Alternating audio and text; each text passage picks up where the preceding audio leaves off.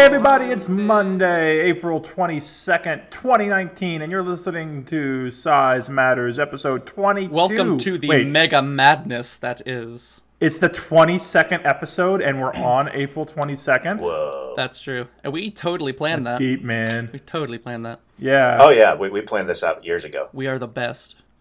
See, That's why we had to have all of those fake half episodes instead of counting up then, because we would have reached 22 way back. But oh, yeah, episode pi was my favorite. yeah, because so we're so big, we're actually 10th dimensional creatures, and we can see all timelines for all possible universes. So this just Are you lined sure up. it's not 22nd dimensional? Ooh, We're not supposed to reveal that information. But, that's 12 dimensions more. Look, our viewers' minds can only comprehend 10th dimension. We can't go any higher, or we're going to start having some problems. Lawsuits, maybe. I don't know. Dude. Well, in the 22nd dimension, my name is unpronounceable, but in this dimension, I'm Quandu Bashir, and I'm your host. Mm-hmm. And joining me is... I'm Benny Tiger, and I am a co-host, I guess. And I am Kinson Shimobi, co-host of the 22nd dimension and above, I guess. And under. Hello. And around, and to the side, and inside, and all outside. of them, all of the dimensions. Every preposition you can Every think single of. one. You're gigantic, and it's springtime, so do you shed in all 22 dimensions? Yes, I do. And actually, the spots, spots actually make different universes. So, fun fact. Oh. See, I live with a cat, and yeah, you get hair all over everything. So having a Mega Chi, it's like, just might as well have a new carpet over the entire city. Well, Well, fine. some of the sizes he's run around at, that hair falls off. It's the size of an I-beam hitting the ground. Mm-hmm. And it's also got about the same weight. Clang. Killing everybody. Yeah. Well, like individual strands of fur being like, city blocks. It's fun stuff. Yeah, you're a walking species-ending event, dude.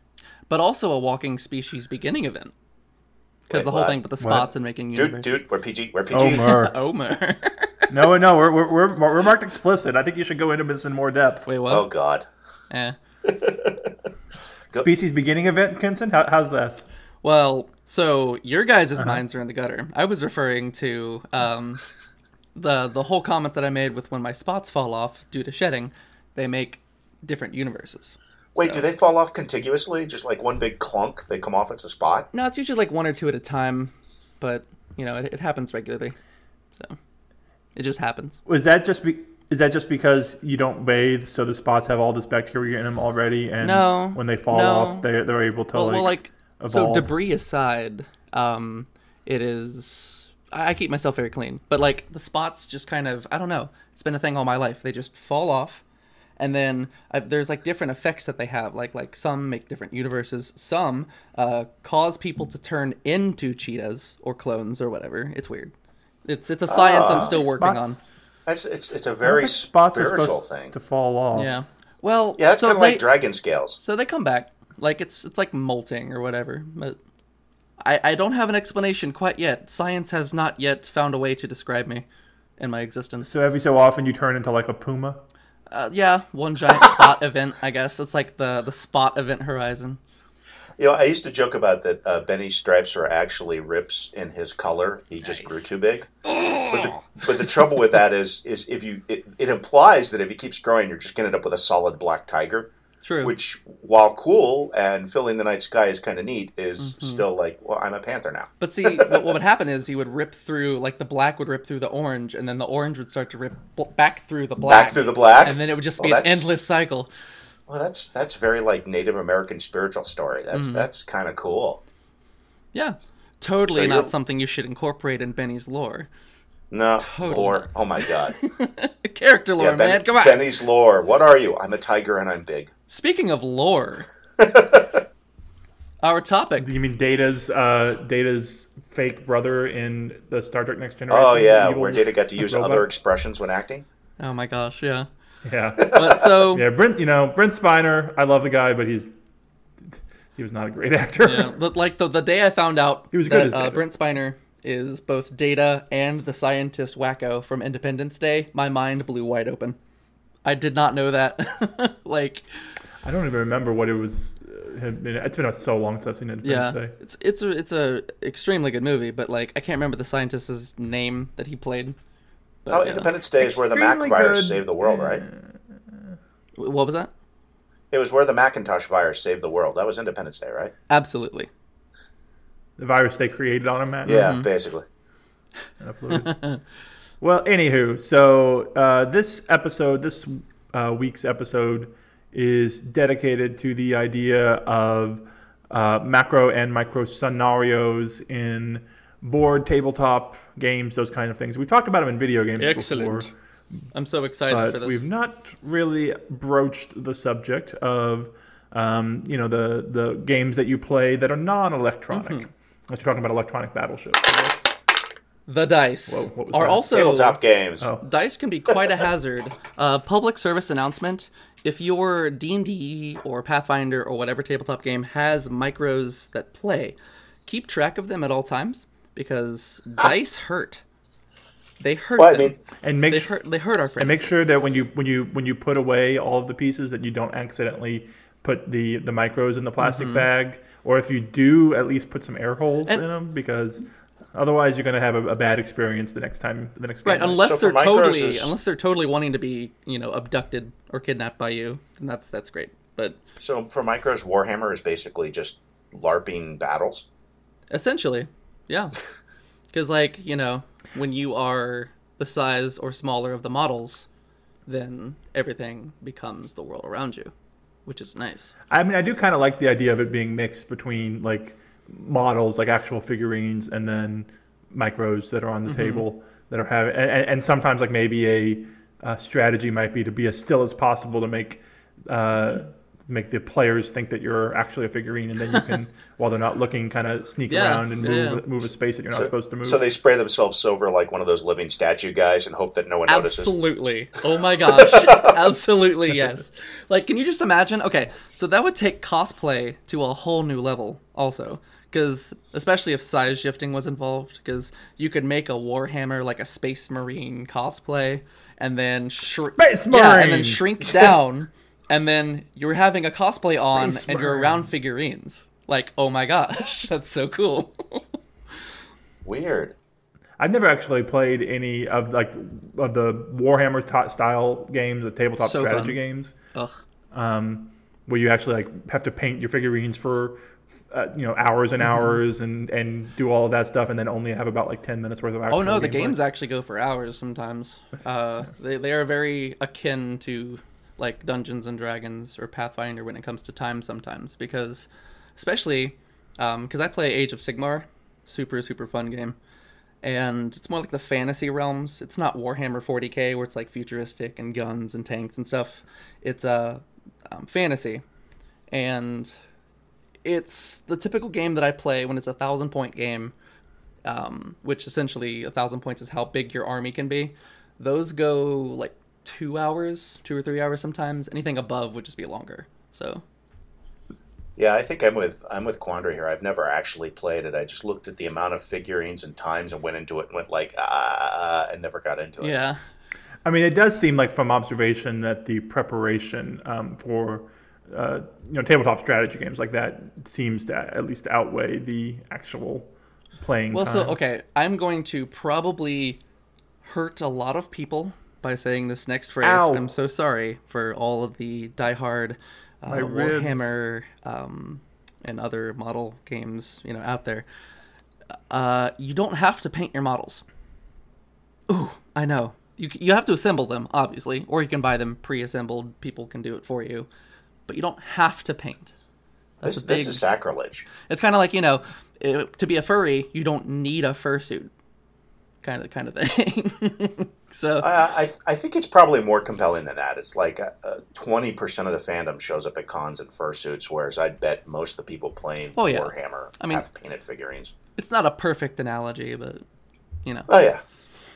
Well, and also there's a couple furries in there that really, really do good work on Warhammer figurines. Oh yeah, absolutely. The art involved with figurine painting is amazing. Which just begs the question that in a size shifting world, would micros want to be painted?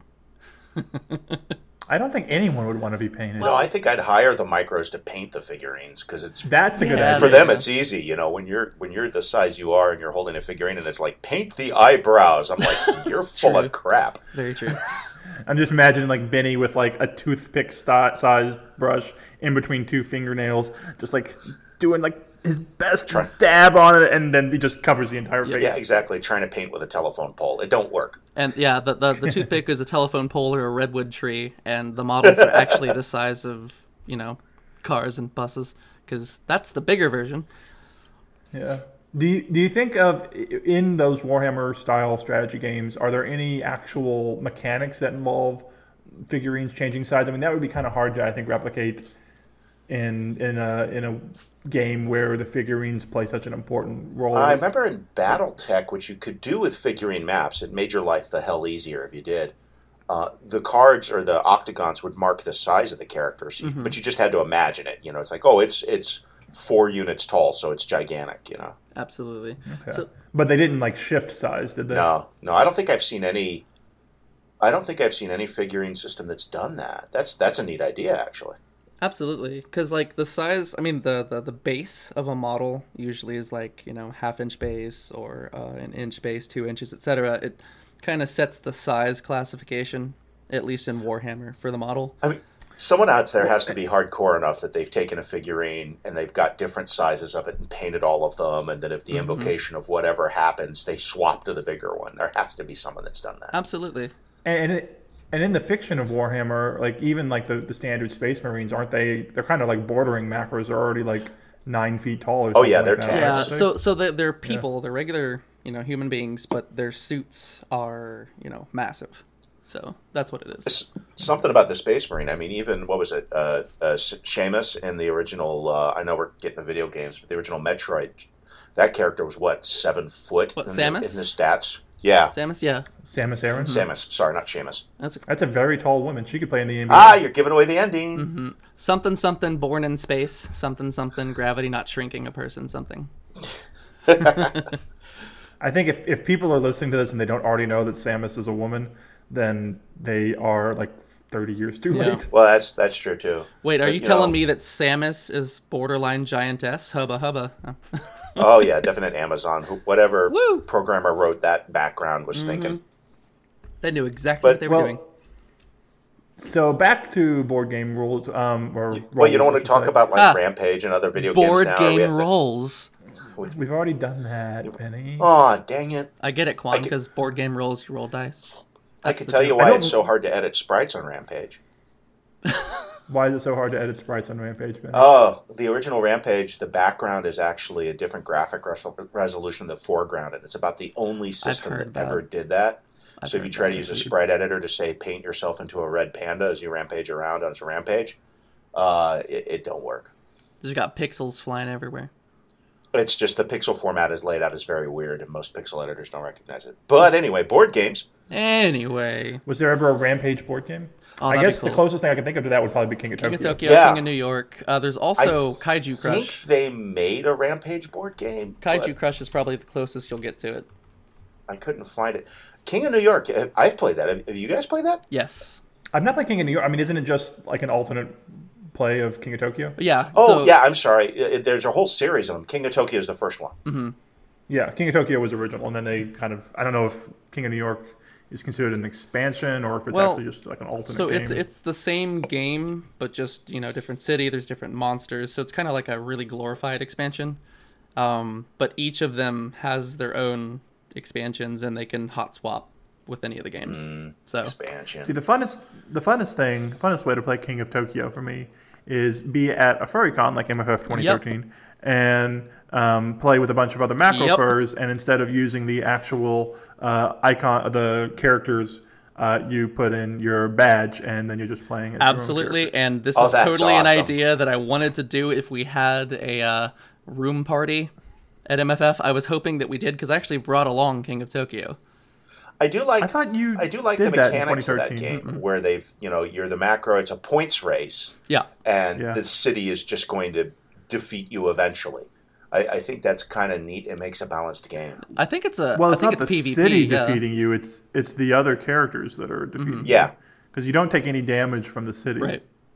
I thought if you were close into the city, you earned points faster, but you took damage faster. Well, so you... It's you can't heal. If you're in the city, you can't, like if you roll any hearts, or you can't use those to increase your HP. But you're not actually taking damage from the city. You're just taking damage from other monsters that are attacking you. Nice. I mean, I love the game. Remember, it's just so much fun. It takes like no time to explain. It's an easy start, and it's just fun. And there's giant pandas, not red pandas, but pandas. It's a red panda if you put your badge giant pandas. Yeah. The expansion of King of Tokyo, one of them introduced a macro panda, like giant panda, literally giant panda. I've seen it. Yeah, love them. Yeah, but you know why they don't have the red pandas, right? Why is that? Because they'd always win. That's true. They're just too adorable. You have to let them get what they want. No one would attack them. They would all just be like, "Oh," and then they would pop on the entire city. And it's the cutest city destruction ever. Yes. So there is another game that I actually learned of kind of recently. I was in my local game store called Epic Loot here in Centerville, Kettering, Ohio, and they have this new game that just recently came out, I guess, called Monster Apocalypse. And it is a tabletop figurine game, not just like, Kaiju Crush or King of Tokyo. It actually has figurines like Warhammer, and it's a tabletop game. I posted about it on Twitter because there's one monster who's just the goodest boy ever. He's this essentially, Titanic dinosaur boy who's actually a guardian and a protector. He's so good. But the game looks really interesting, and it's turn-based, obviously, and all that stuff. It looks neat. Like anyone who wants to... Have you played it, or you just look at it? I have not had the chance to play it yet, but I definitely want to.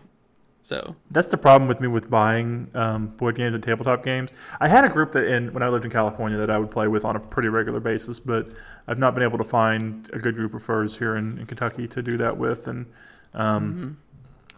so it's like I got all these games and nobody to play them with. I'm so sorry. I wish. Well, I'm in a similar boat. I moved too, and right before we moved, we bought a game that was it's a board game, Mice and Mystics, and it looks like it's basic. You're mice, but it looks like everything that you're fighting against is everything a mouse would fight against. So it's fantasy themed, but it's like the big dragon creature is actually a cat and stuff. And I could see I could see micros liking that. Of course, I think Mouse Guard came out with an RPG, that comic too, which was a similar idea. Yeah. So in a Mice and Mystics, you said that like a cat would be a dragon. What other kind of examples? That's awesome. I love that so much. I don't actually have it in front of me, and I haven't looked in a while. It's like, I'm at the end of my knowledge now. I have to go look it up. Consult the sources. No! So Points off for Benny. That's okay. Hello, everybody. Welcome to Size Minus Podcast, where everything big happens and the points don't matter. Yeah, basically.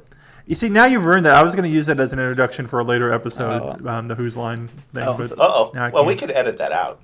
No, don't edit me out. You can't stop the cheat. It was just... Oops, I forgot to put Kenson's audio in. You can't stop the cheat. Episode. Just put a couple minutes of Tommy Dorsey in there and cut back out. Just right where he says, no, don't cut me out. We'll be good. Oh, please. Come on, guys. So anywho, another tabletop game that involves some sort of macro and micro shenanigans. Betrayal at House on the Hill. Have you guys played that? No. That's such a good game. Oh my gosh. You've never played Betrayal at House on the Hill? Good. Is it board game or RPG? It's a board game. It is a house building / exploring game. Where there's 5 characters and there's 2 phases to the game. The first phase, everyone's kind of exploring the house, and as you go through each new doors, you draw a new room tile from a stack of room tiles. So it's like the zombie game. It's more of, it's kind of, like the idea is based around like campy B movies from like horror B movies. Wonderful. And so as you like explore, you might find the master bedroom, and the master bedroom might have some sort of omen, and it's going to change every game because when you find a certain room, you might draw an item or you might draw an event, and there's a lot of variation. But at some point, once enough omens have been revealed, and you make a roll, and the roll is you roll less than what the number of omens that have been revealed. You go into the haunt phase, which is really where the game's, I think, bread and butter is. It's the second phase. It's where it like opens. It's great. Yes. And there's in the main game, there's 50 different haunts, and it's all based on like what room you were in when the haunt was revealed and what was the omen card. There's also an expansion called the Widow's Yes, Walk I want to play that so expansion, bad. which adds another 50 and adds also more events, more items. The expansion is fantastic. I've played the expansion, and I think it's overall the writing is much more ridiculous in a fun way. And they actually bring in guest writers for the haunts that are, some of them are even well known, or at least somewhat well known. I was, one of them was Zoe Quinn, who was a famous games writer as far as video games go. But there's other names that would probably be recognized that wrote a haunt, so it has a kind of authorship to it that the original game. I think the original game was all done by either one person or a small group. But back to the idea of the haunt. At that point, usually one character in the group is going to turn traitor, Yep. And again, it's all kind of determined based on certain characteristics that will change for each haunt. So you don't know who's going to be the traitor, which is why in the first phase, everyone is kind of trying to play cooperatively. Yep. And then in the second phase, it becomes more competitive. You have the chance to be the usurper of the peace of the party. Yeah. But one of my favorite haunts, there's a couple of them that involve kind of unusual sizes. And I'm going to read just the introduction for this. So if any of you wants to avoid spoilers for Betrayal of House on the Hill, skip ahead. Spoiler warning. Spoiler warning.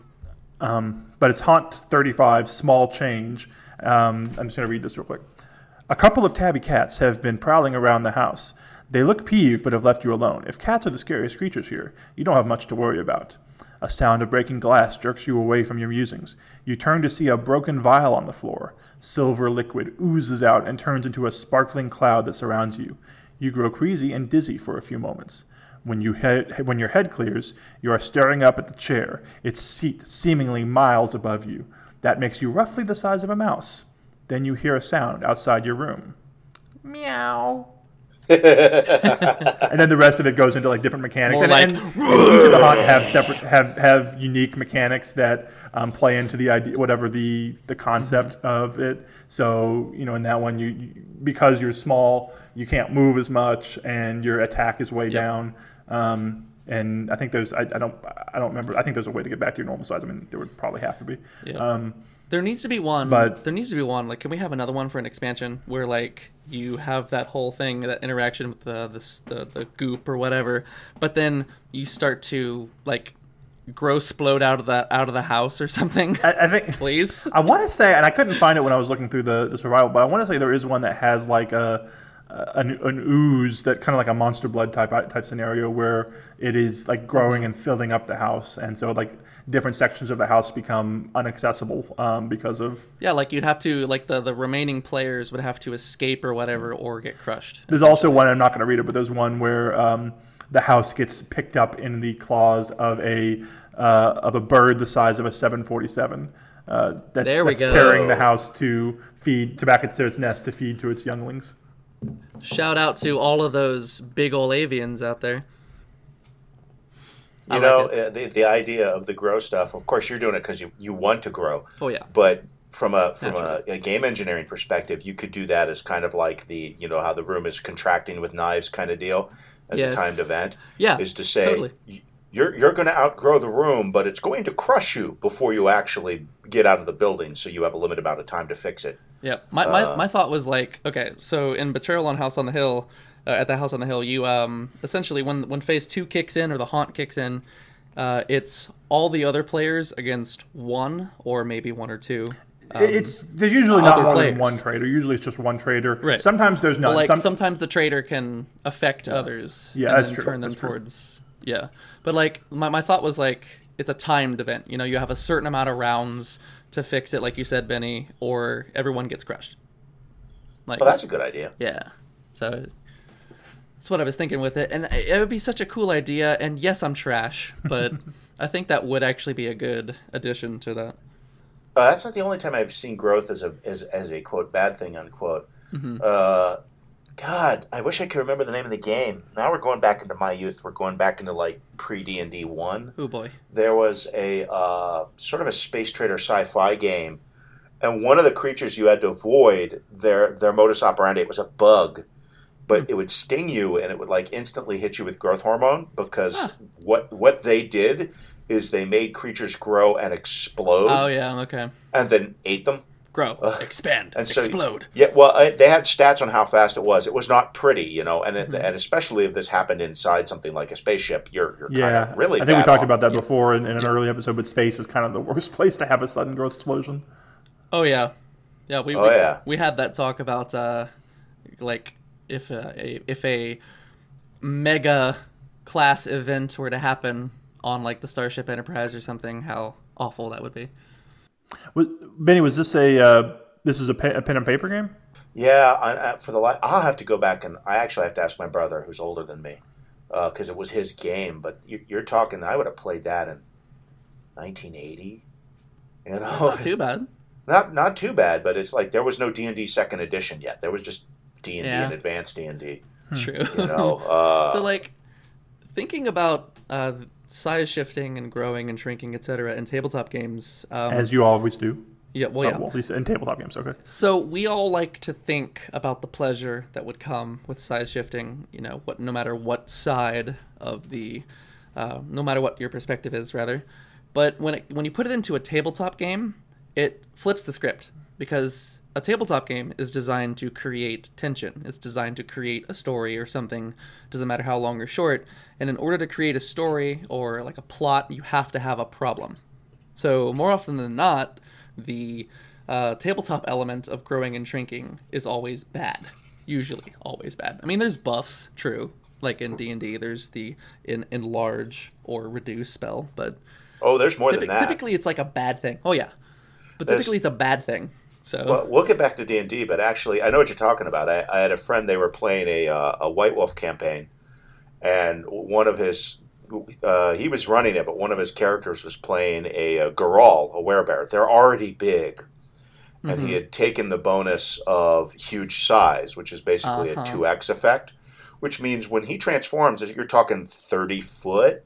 Go on. And the scenario was you need to get into the guard tower and everything and kind of go get the stuff. Your buddy's been kidnapped by the secret organization. And he basically... So it was like a stealth scenario? It was a stealth scenario. He Stealth is optional for this mission. Walked in the front door, climbed up on the guard tower, and just started to jump up and down on it to break it down. And the DM is like, look, I had this whole scenario built, and I know. And you just turned it into a game of Rampage. I don't think we can finish this out. We need to recalibrate here. Retcon, please. No, that's as a DM, you have to be able to anticipate every potential. Oh yeah. Well, yeah, and the guy that did that, I would have handled it completely different because every time your players surprise you, you go with it because that's where the fun is. So, as a dungeon master myself, my party has done that to me way more times than I can count.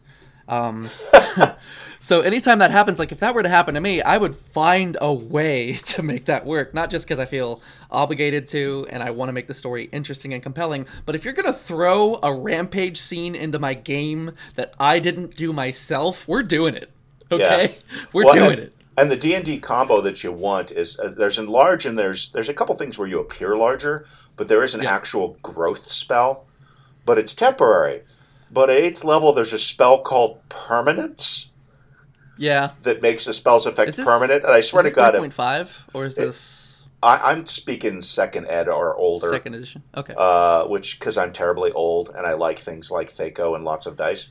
But I remember the description on the spell was something like, you need to get approval from your DM before you use this. Is it like submitting a request to your manager? Probably. It's like most DMs are pretty cool. They'll be like, okay, I'll let you do this, but not with these effects. But think about it. If you're playing a cleric, which can do the spells, and you've earned up the levels, and you had a familiar of whatever animal, I'm assuming that Kenson would have a cheetah and you would have a red panda quandary. Absolutely. You could apply growth and permanence to it. Okay, so... You could have a red panda to ride around instead of a horse. Yes, absolutely. So in second edition, I know first and second edition, things could get a lot more wild, like especially with 3.5, because the game was 3.5 had been around for a while, but it was still kind of rounding out when it comes to things that were like really broken versus others. That now in 5th edition, something like that would be called Epic Magic, which Epic Magic is 10th level and above, which does exist. Typically, it's not accessible to player characters, but in my campaign, well, it might happen, because I love that kind of stuff. But yeah, like a permanent spell, if you want to cast something on someone and have it just happen indefinitely, that'd be like 10th or 11th level spell. So, it's possible. You know, you're talking about your player characters unbalancing the campaign. Teenage Mutant Ninja Turtles, the role-playing game, basically had physical size alteration built into how the characters were built. Oh, thank God. It was like you were given certain amounts of bio-E and background, and you had latitude on what you did with it. So you could make the character super big, but you wouldn't have money to spend on other stuff. Right, and you could have other points. You know? Well, I think that kind of brings to one of the big ideas of mechanics within RPG games and other types of tabletop games is what is the cost of size shifting? Because if it's just a pure benefit, then it kind of breaks the game. Like almost in a way that you were talking about with the scenario with the guy going and crushing the tower, Benny. You know, and that's things we've kind of discussed in the past as far as like macros taking up more resources and requiring more power. Yep. And, you know, what other kinds of drawbacks do you think would there be for a in a game mechanics terms for a size shifting character? Like, depending on the size that the player character got to, if it was irreversible, you could apply logic and say that, let's say they grow to just a modest 50 feet tall. Okay? So you're bigger than most adult dragons. Actually, no, you are bigger than adult dragons at that point. Like, you'd be ancient dragon size or larger. If you were permanently stuck there, you would kind of have to retire the character, because the amount of food and water and things that you would have to intake to keep yourself alive, the fact that you would basically lose all stealth forever. You would never be able to join the party into dungeons. You would never be able to do anything like that.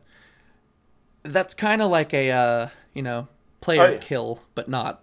Oh yeah, you could, as a DM, you can be malicious compliance as much as you want. Well, and you can the work bigger the around character that, is, the less society is going to like them. Yeah. The more damage they've done, the less society is going to like them. Are they going to have to eat all the food in the fields while the farmers are going to hate them? You know, you can really tilt that as far as you want. At the same time, it is a power shift, you know. Oh, yeah, totally. Like, you could become the bastion for an entire kingdom. You could be the war machine for an entire kingdom also. So it's like, it depends on how you want to spin it. Or you could just grow ravenous and eat the rest of your party members. That too. Or you could not stop growing, and then the encounter becomes trying to climb up your party member to remove the soul gem that is shoved into their chest or something that's causing the growth. I don't know. That's a definite thing. You know, yeah.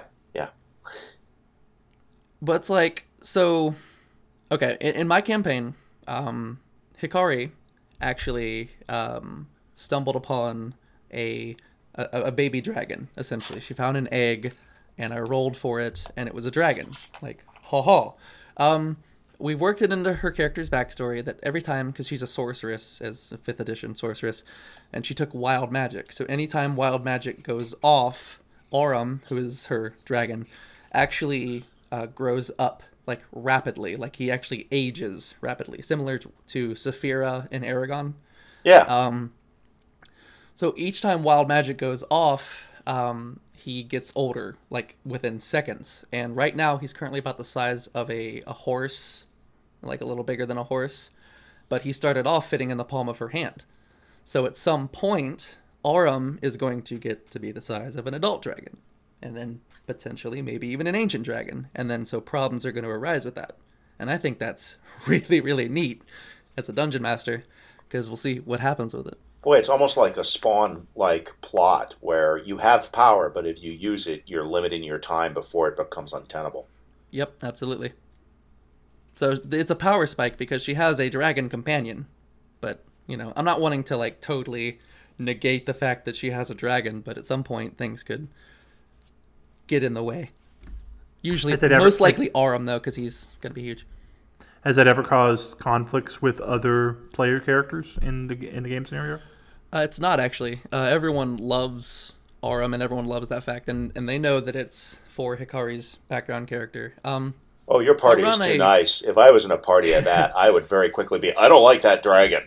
Yeah, we're all close. We're all extremely good friends, and I do, like I mentioned, that I want to run a higher powered campaign. Not like super high power, but I want them to have access to things that maybe they normally wouldn't have access to, because I love homebrew so much, and I take it upon myself to balance things. So that's just kind of how I am.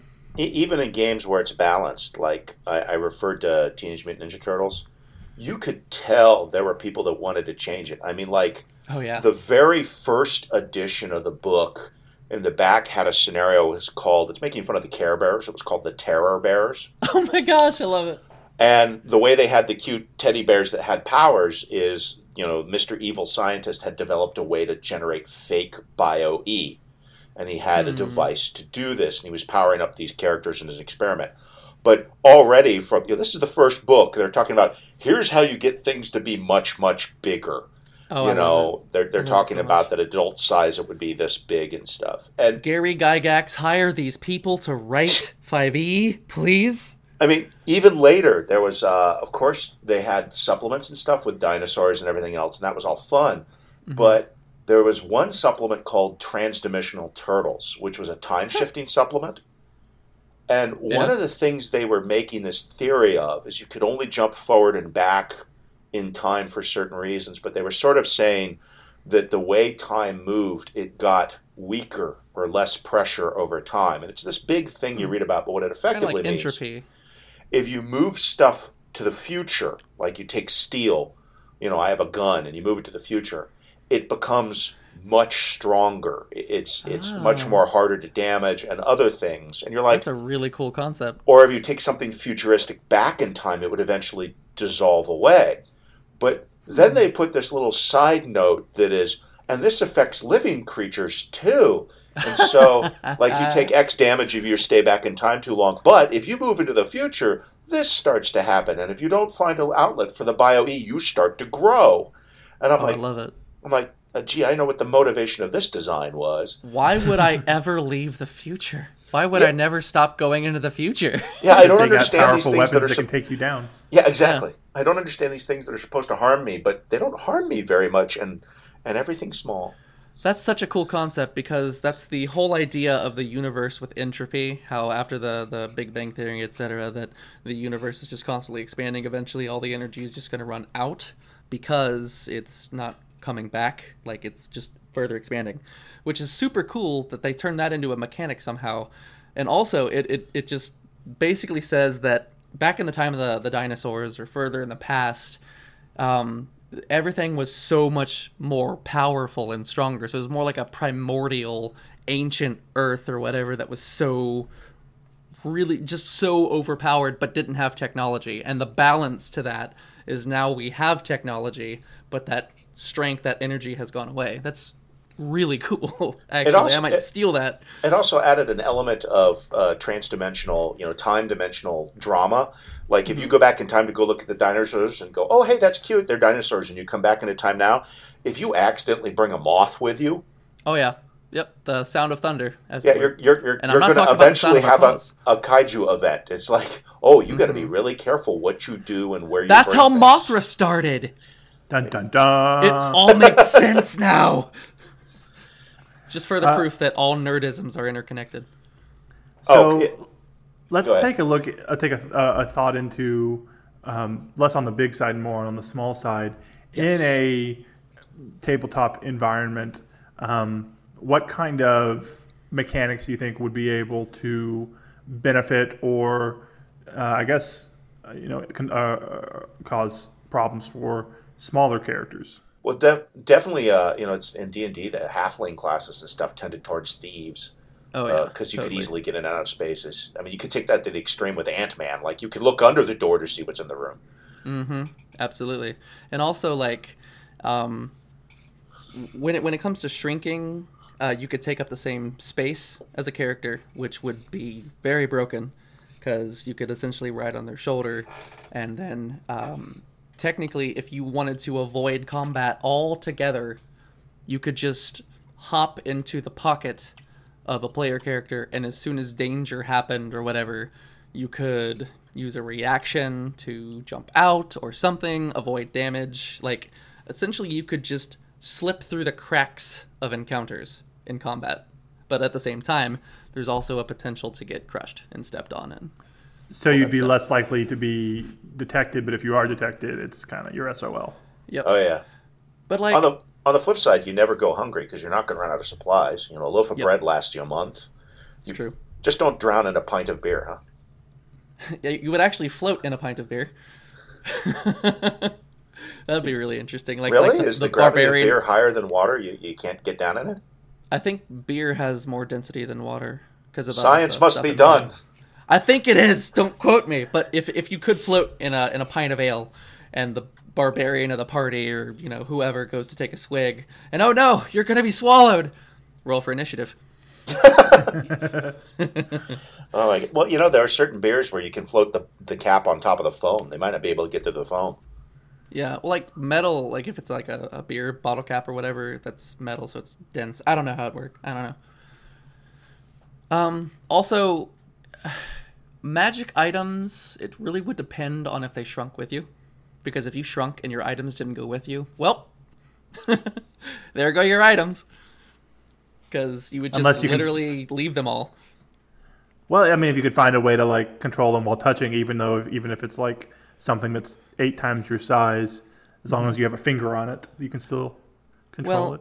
so the fix for that would be to wear like all magical armor. Like anything that's magic grows and shrinks with you up to a certain point, depending on the dungeon master, etc. I prefer to have the Dragon Ball Z mentality, where like the Saiyan armor expands to like enormous sizes if they go into their giant monkey form. But if it's magic armor, it'll grow and shrink with the person. Anything mundane won't. So That's an interesting there's thought. a lot that could happen. I don't think I've ever done with magic items. Do they shift size with the person? Yeah. Have either of you ever played? What is it? It's Iron Claw is the one that has. It's like a tabletop game that's more furry centric, I guess. Yeah, the entire Claw series. I've played the Jade Claw variant because it had I have pandas not, and and I'm tigers. so sad I have not. I've never touched it, but do they have? I thought I heard someone say that they had mechanics for creatures of larger sizes there too. Yeah, definitely.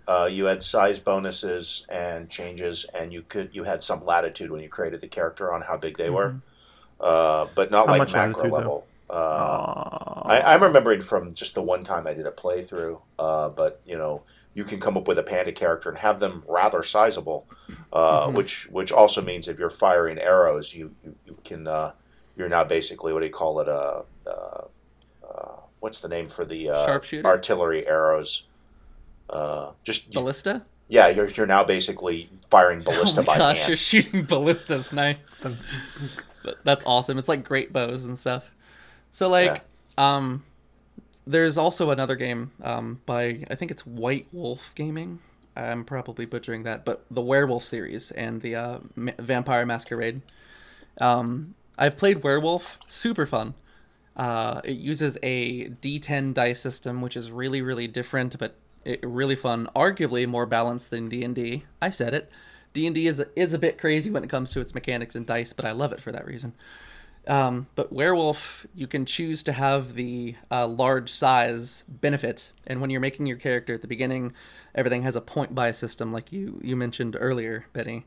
When you take certain benefits, you have to have flaws to balance them, and I think it's 7 points on both sides. Like you have to. Yeah, have a I certain know amount you that would can use. immediately go for huge size and always Krenos. I know. Well, I actually did, yeah, and Krenos, because I made a character named Vincent Valenine, and he was 7'6" starting. His Krenos form was, I think it goes up by 2.5 feet, so he was like breaking 10 feet tall, I think. And it was such a good game. Like, there were things I could do and things I couldn't do, and I totally lived with it. It was fun. But he like was also he was a marksman. Like he had dual he could use dual double eagle pistols, like 50 cal pistols, because he was so strong. So it was great. It's like the door is locked. What do? I open the wall. What? I put my hand into the brick, grab, and open the wall. I actually did that. There was one point when we were trapped in this. We were in a graveyard going through trying to find traces of the worm. We ended up getting trapped in this catacombs, and to bust us out, I literally punched through the wall. I had like I had 11 or 12 strength dice to roll, and I got like 8 successes, and so I just bust the wall down, just punched it down in Krenos form. It was so cool. So you were a fuzzy Kool-Aid man. Essentially. Like, just punch straight through it. Shh, you are not silent. You are not subtle. I'm not. Right. I'm really not. Well, I think that we've kind of covered a lot of game tabletop areas with characters of different sizes. Is there anything else you guys wanted to touch on before we moved on to listener correspondence? So, oh my God, we've almost put in an hour. Holy crap! yeah, it's a good topic, guys. Real good topic. I hope that we hope that you have enjoyed listening to it as well, because we are enthusiastic about this, as are you. Oh wait, yeah, there is one thing I'd like to cover. Go ahead. Okay. So What is like. that, Benny? Over at a place near here, it's an ice cream parlor. Who cares? They have board games, and I live in a rural area, so they have Farmopoly. Plenty of land to stomp. And the Farmopoly, instead of saying passing go, it says grow. Ha. Ha.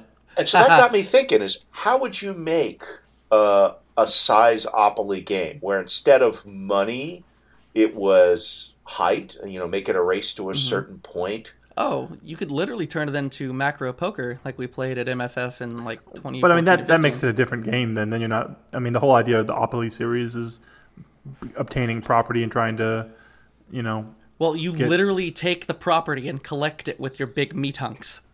Well, and you've got to come up with all those names that instead of you could leave the railroads, but instead of the Park Avenue or it's Paul Place or something like that. Yeah, I love it. I mean, there would be a way, and I kind of want to figure it out now, because that's a really good idea. Because, like, every time you pass grow, you collect 200 feet. Something, 200 centimeters, probably. But then you would have to be spending your feet to get the property? Well, you're paying that size to other players. So if you have the damage they've done, they've got to pay you back. Yeah, because if they own something that you want, you would literally have to give them size power to get it or something. Yeah, I don't know. There's a way to do it, I'm sure. Monopoly as a game takes forever, so I would put a height limit of the first person to get here wins. Oh yeah, for sure. Oh, and speaking of other board games, now this is going to really show my age. There was an Incredible Hulk game. Do you ever remember that? I think I've heard of it. So the design of the game was you had 4 players that are all ostensibly building the scientific lab to help cure the Hulk. And what you were is you're putting up on this board little barriers, and then every once in a while Hulk would Hulk out if you drew the wrong card. And they had this like wind up Hulk that you put in the middle that would like awesome. scoot around the board and hopefully not damage your lab. Was it like tabletop, the electric football, where you go and just kind of go randomly all over the place? No, that's so it was cool. kind of like a wind-up thing on a board game board. But yeah, that idea was a little bit more violent. And I was thinking, so cool. boy, you could translate that into micros versus macro kind of deal. Oh gosh, yeah, totally. That's so cool.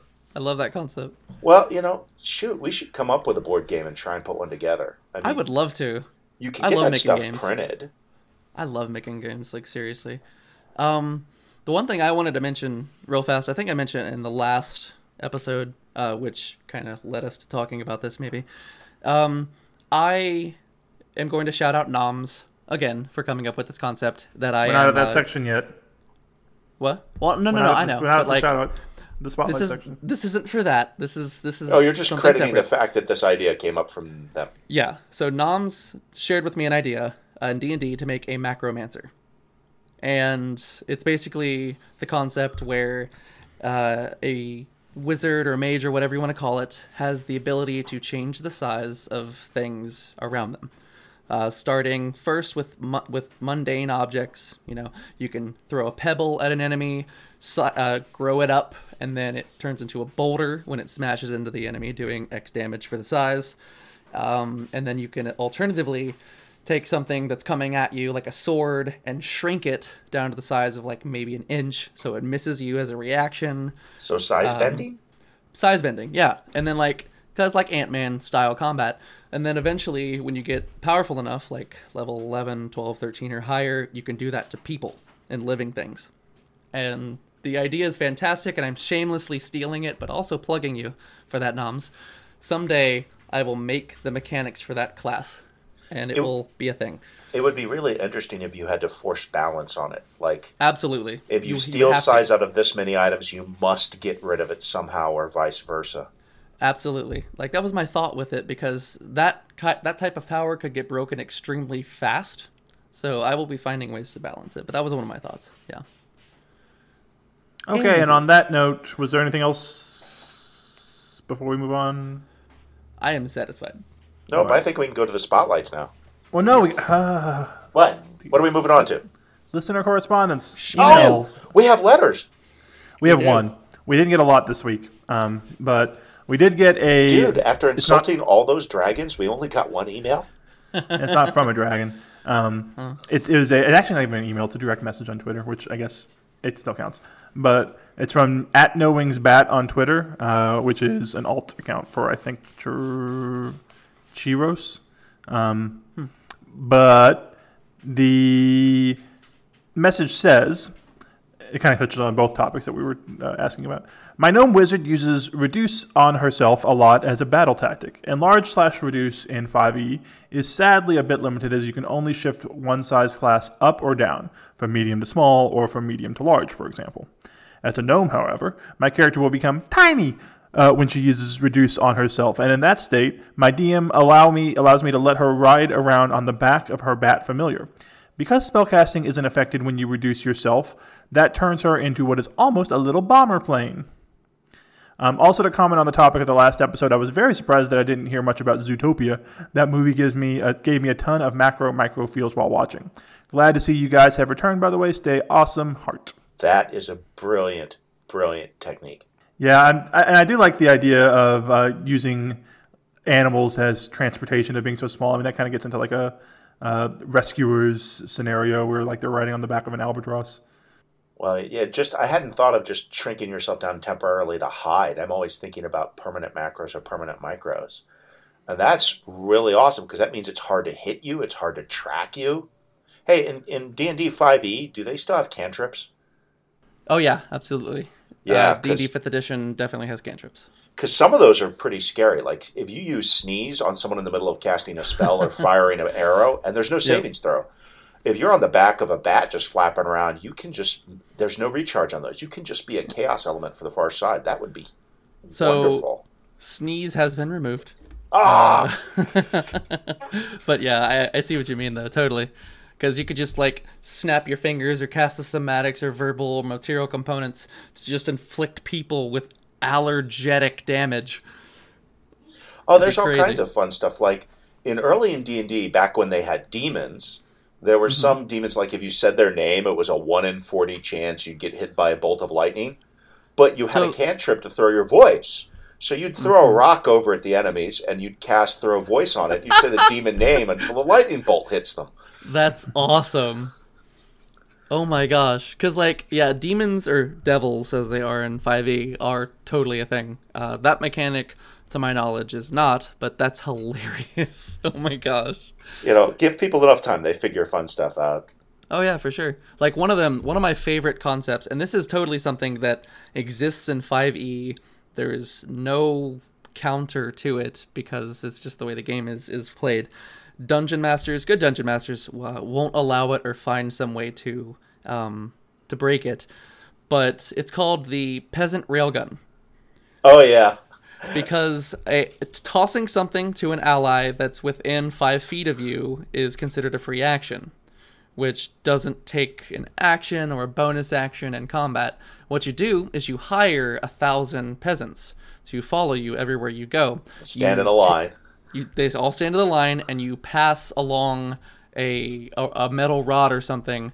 And the idea is that since it all has to fit within 6 seconds, the projectile goes infinitely faster as it's being passed along. And by the time it releases from the last peasant's hands, it's a speeding bullet. Yeah, it's essentially a rail gun, and the impact should be just below, dynamite. I wonder why a DM would want to prevent that from happening. Exactly, yeah. Well, it's hilarious. It's like the whole joke about Rita Repulsa's staff coming from the moon at that speed from the moon. It takes 3 seconds to get to the Earth. Never mind what it grows, the impact would be like beyond nuclear. Mm-hmm. Oh yeah, for sure. That's what killed the dinosaurs. So I have a little anecdote before we continue real fast, just because it reminded me. One of my characters, he's my good buddy Ranzu, one of my best friends. He plays a character named Rowan McCoy. He's a demon hunter bard. It's complicated. I don't have to go into it. I'll explain it later if you want to know. But he essentially has this knack for crafting grenades, because he's a gunslinger bard, which is a cool concept, essentially. Demon hunter, gunslinger. And so he'll make grenades every long rest, and he'll amass a certain amount. But 2 times now, for the fight with the Knucklevi, which was his, at the end of his arc, his big baddie, and then at the end of another character's arc, Still Ice, they essentially were fighting this imperfect avatar of a god. And he did it in this fight too. He'll take his pack, not a bag of holding, just his regular pack, that has like 40 grenades in it. He will light one, put it in his pack, and chuck it at the beastie, dealing absurd amounts of damage. And I have put my massive paw down on that now, and he's no longer allowed to do that. Now, it goes out in a blaze of glory, and it's a really cool ending to the encounters, don't get me wrong, but twice is enough. So, oh, no. No, you see... Because he dealt like... I was just trying to come up with a mechanic on the fly, because one fragmentation grenade, I think, does 3d6 damage. 3d6... It's like 3d6 force damage and 3d6 piercing damage or something stupid like that, right? So I had to calculate that for 40 grenades. So I found a quick, simple system, and it did like 430 damage, and yeah. But it was hilarious, don't get me wrong, but never again. Oh, I wouldn't limit him. I'd let him do it. But the next go-around, the big baddie, it would be a Nilbog with an illusion. Yeah. Do you know what a Nilbog is? Yes. Yeah, you kill it with a healing potion. If you actually dealt 400 points to damage, well, now you've got to deal 400 more points of healing to fix that situation. Which is a fantastic idea, and I don't know, I might think about that, because I've thought about ways to balance that, but... I also love that. What was the guy's name? His name's Rowan. It's so wonderful. I'm at that stage in D&D where, your early characters, you have all these wonderful backgrounds and everything. I'm at that stage like, what's your character? Oh, mine is Thag the Fighter. And they're like, yeah. What? Yeah, I rolled him up. The DM said I could reroll the 3, but I just put it on intelligence, and I play him that way. Exactly, yep. Mm-hmm. It makes... Actually, I did have a Thag the Fighter, and he did fail his intelligence roll of 3. He did take out that orc chieftain. He just didn't recognize they were at the bottom of the cliff. So he went charging right at him and hit him from 70 foot above. And he did take him out. But that was the end of Thag. I think that's the difference between having playing for fun and playing to win. If you play for fun, you're much more likely to have enjoyable scenarios like that. Oh yeah, and that's why I do Dungeons and Dragons. I'm not in it for all the intricate little details and making things be realistic and things. It's a game. It's meant to be absurd. Yeah, it has balance and logic, but the point is you're sitting down at a table with really good friends and you're going on an adventure together. It doesn't have to make sense all the time. Yeah, it's wonderful. Eventually, it ends up like a demented version of Scooby-Doo, and the DM looking over, and you're looking at them like you named the NPC Nacho. Nacho the elf. Really? What? It's actually, it's gnomish. It means small. He's small for a gnome. Nacho. Exactly, right? It's like, oh god. Well, let's get Snack. the halfling Snack. Mountain Dew and get out of here. Oh my Um, gosh. You broke Kenson. He's got like that gnome also, or the halfling rather, has a he's a barbarian who's actually from the mountain. See, now I have to Anyway. come up with an entire game where all of the people are named after modern foods for some ridiculous reason. Yes, please. And they're all micros because they're snacks. It's Oh, beautiful. our nature So- center, I swear to God, near us, they had a thing that was like, squirrels and chipmunks, nature's snack food. And I'm like, oh, I have to go watch this, don't I? I'm sorry, I'm prolonging the broadcast. No, It's fine. Did we want to talk at all about Zootopia since Churios brought up that, and we somehow forgot about Zootopia, like the biggest thing in the furry fandom in the past yeah. 10 years? Oh, you're talking about Rodentia? The micro land movies. with all the mice, yeah. Yeah, Yeah. Rodentia. Super good. I love that scene so And I much. love how they made an entire book dedicated toward like a children's book. Wait, what? Dedicated. Did you not They see did? that? I saw that before the movie even came out, where it was Oh, it's like just- the cover and is it's Judy. really, I think it's really called good. Big Trouble in Little Rodentia. Oh, God, Yeah. no, that's the sound of me losing money. I got to go look for that now. And I mean, it's it's a kid's also book. doesn't Nick actually go through Rodentia at that point? I didn't Or- read the book. I didn't end up Yeah. buying it, but I just I saw the seem cover. to remember when I saw the film, and correct me if I'm wrong, they had more of Rodentia in the promos that didn't show up in the film, or maybe I'm off or something. Maybe. I don't know if I ever saw a trailer for that movie. Would have to ask Joaquin Baldwin. Shout out. Oh, that's right. He's yeah. one of the animators. He's so cool. Yeah, I met him. He gave me a tour of the Jealous. Disney animation studios. Oh, I you wanna- lucky. I want to take that lad out for coffee or something sometime. He's He's a very such a nice cool guy. guy. Wow. The All only right. thing that bothered me about Rodentia was the fact that the building's kind of like tilted and straightened as a whole unit. Yeah. Well, otherwise they wouldn't fall down like dominoes. Yeah, I know. It is the comedy, and you could say, well, I they're mean- using larger construction materials, and but Yeah. still.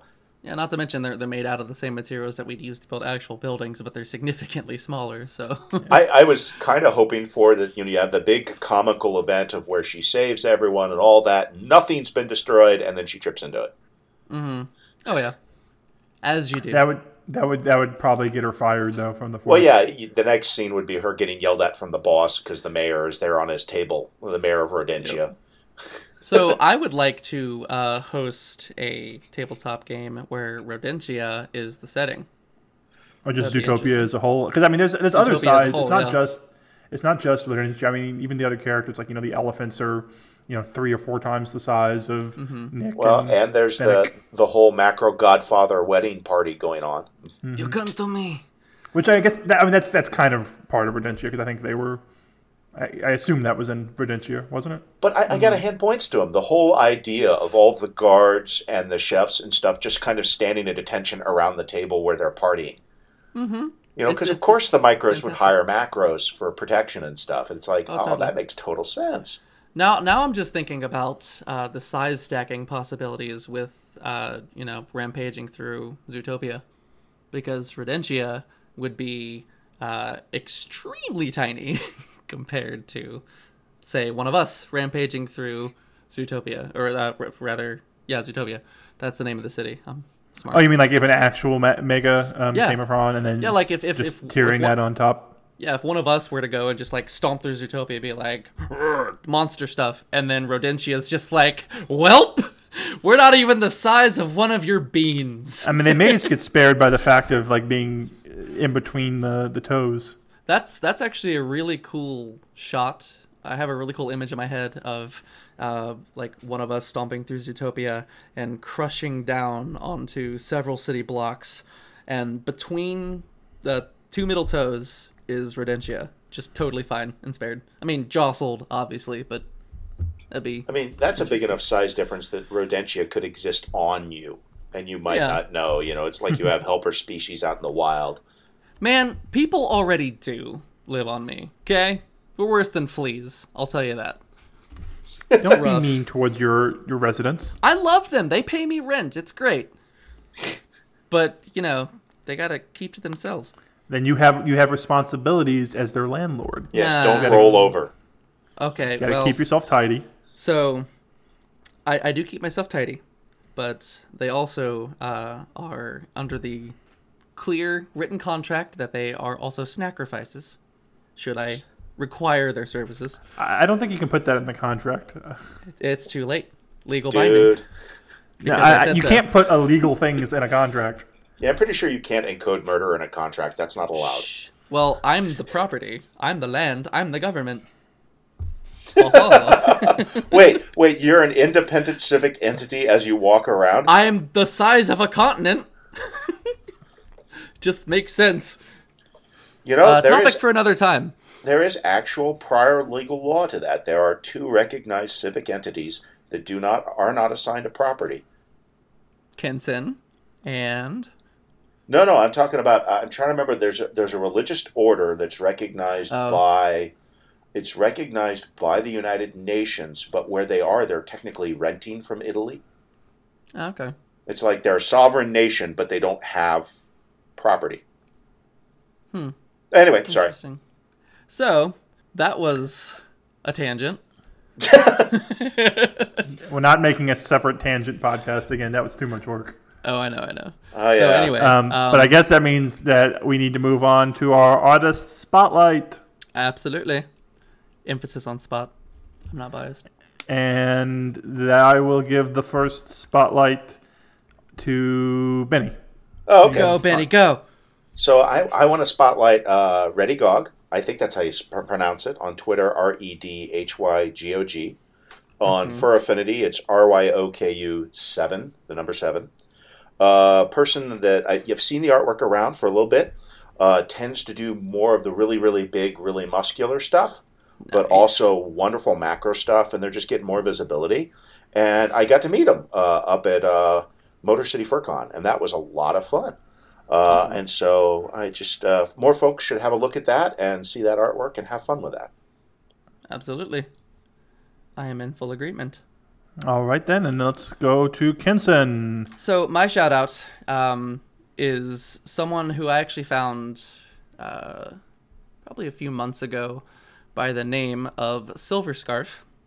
Their stuff is extremely well done. They have this style that is it's cartoon, but more, I don't know, it's more fleshed out. It's not like what you'd expect from typical toon, but their use of perspective, their line work, their coloring, shading, and the ideas around growth and big versus small are just so masterfully done.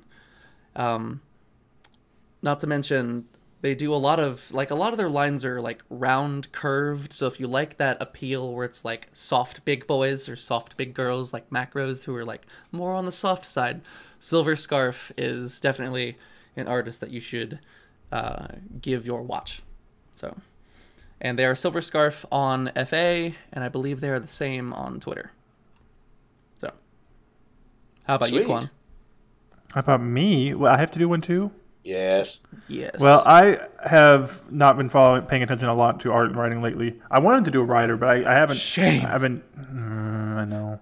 I'm going to get a writer for next time. But for this time, I'm going to fall back on an old favorite who I don't know may have been spotlighted previously. My memory is foggy, but we're all Sparky going the to Chew. flame you if it's Sparky the Chew, Sparky Giant at Sparky Giant Pika on I love Sparky. Twitter, and I think Sparky the Chew on FA. Sparky _the_ Chew on FA.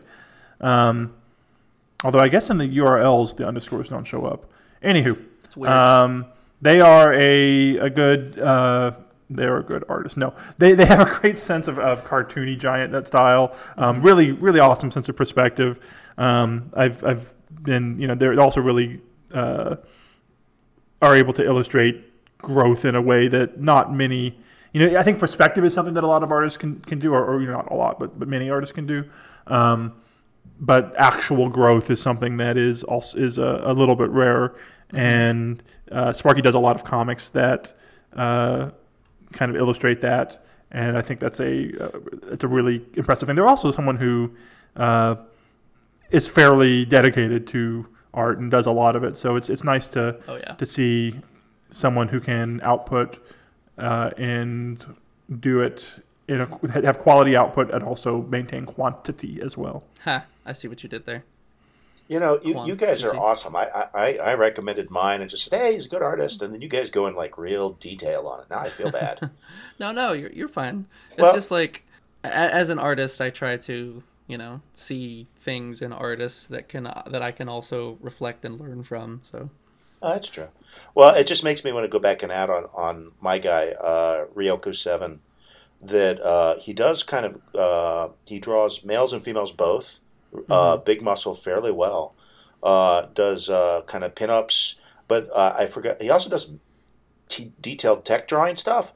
But the thing that's interesting on his characters that's kind of fun is they're all gentle characters. They're all good natured, which is really neat to see. But yeah, he does the big guys and the big girls. So it's actually, you don't see a lot of folks doing the muscle girl stuff that much. Mm-hmm. I'm actually good friends with Ryoku. Ryoku and Gravewalker. They're from Columbus. Oh. And they are sweethearts. I love him to death. Oh, well, shoot. I didn't know you knew him that well. Yeah, they're actually going to be at AO, Anthro Ohio, which is coming up next month. Ooh. Hey, you're going to be in Anthro Ohio. I'm going to be in Anthro Ohio. I'm not going to be in Anthro Ohio. No! Why not? When is it again? It's at that time you can't make it. Please hold. Anthro Ohio. Oh, good. You're looking it up. It's in like a couple weeks, right? I'm totally not looking it up. I'm consulting my brain unit. Well, next week is Biggest Little FurCon, right? Yes. Oh, yeah. Anthro Ohio is May 23rd through May 27th.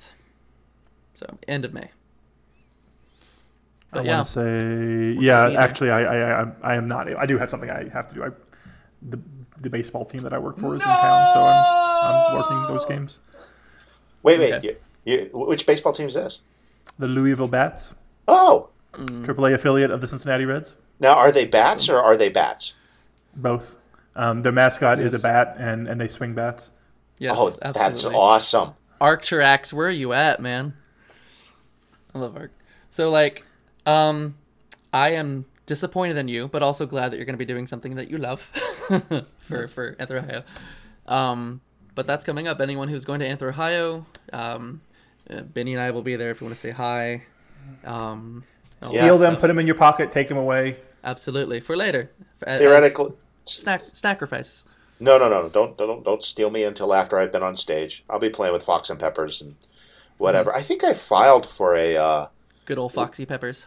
Yeah, way back when I filed and said, hey, we should do a macro meetup, and I don't think I ever heard back from their programming, so I have no idea of when it's happening and whether or not I'm going to run it. You'll find out half an hour before it's supposed to start. Probably. That's how smaller cons work a lot of the time. So it's like, oh, okay. Oh, by the way, that macro panel that you wanted to do, we totally have a room set aside for you. Thanks. I have none of my equipment. I have nothing I wanted to bring. I mean, what equipment would you need? I mean, yeah, it's not like we can sit down and talk for an hour with almost no preparation about various macro subjects. We've never done that before. No. I'm talking about. I'm talking about harvesting the various harvesting people's souls. Just yes, essentially.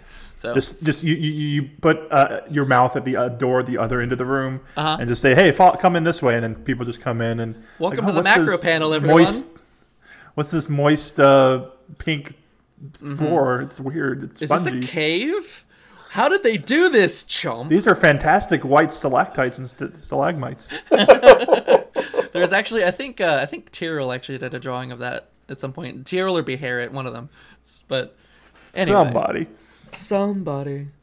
I'm sure it was purely an academic exercise for either Tyrrell or Beharit, Absolutely. I guess that brings us to the end of this episode of Size Matters. No. Okay. Oh, we don't did. Worry, I wanted don't to worry. say before. Fear not, good citizens. We shall return in 2 weeks. If you if you all listeners would like to comment on anything that we've discussed today, then you can email us at sizematterspodcast at gmail.com. You better edit that out. Size Matters Podcast. You can email us at sizematterspodcast at gmail.com. Or on Twitter, Size Matters Cast is our Twitter handle. Minus the pod. You can DM or public message us there too. Also, if you want to talk about what we're talking about next week, which is what are we talking about next week? I have not a clue. Well, while he's looking that up, hear us. if you have any gaming ideas that you've done that have worked really well, go ahead and send it to us. We'd love to hear. And also, if you have any ideas on how to make a Sizeopoly or other board game you think would work, tell us. And who knows, maybe we'll make one and put it up for sale at one of these auctions or something. Or Let us hear it, and we cons will or give you something. your royalties.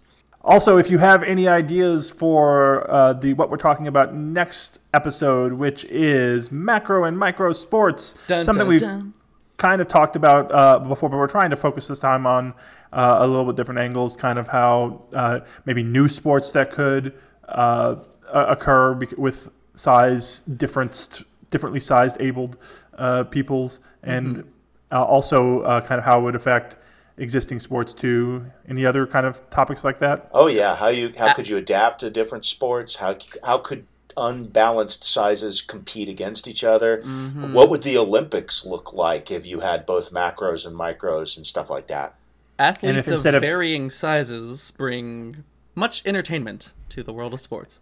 And if instead of medals they gave growth. Oh my gosh! So it would totally negate using actual serums and stuff for performance enhancement. Yes, exactly. How would people cheat too? But that's all stuff we'll talk about next episode in 2 weeks. So if you have ideas, again, the email address is sizematterspodcast@gmail.com, or you can reach out on Twitter @sizematterscast, or if you find some other way, if you somehow find Kinson's phone number and want to give him a call, we can do that. Actually, that wouldn't be a bad idea to set up a voicemail and kind of have... Yep. If you just want to go ahead, for those who are living in the sovereign nation of Chinormia, just make the trek up to my ear, please, and tell me. I'll pass it along. We might do that in the future, set up a Google voicemail and have, if anyone wants to call in, leave a voicemail and hear themselves on the episode. Play it on the air, and you could also set up not this week. A text number for people to send to. Not for this episode, because that would require work that I'm not going to do just yet. Big lazy red pandas. No, I'm kidding. No. I mean, we're already at the end. I can't do it in the next 30 seconds before the podcast ends. So why not? Anywho, so at that point, I would like to thank both my co-host Kinson and my co-host Benny. Woohoo! You're welcome. And all of you lovely listeners. Thank you. Thank you. And I'd like to thank Foxes and Peppers for letting us continue to use their song Bigger as the theme. You can find them on Bandcamp or Spotify or Apple Music or SoundCloud or CD stores near you if they still exist. They're so good. Just give them a listen. Yep. And until next episode, Kenson? Good night and big pause. Bye, everyone. It's sometime in the future. The ultimate challenge. Crossfire! Crossfire! You get caught up in the crossfire! Crossfire! You get caught up in the crossfire! Crossfire! Crossfire! Crossfire! Crossfire! You'll get caught up in it.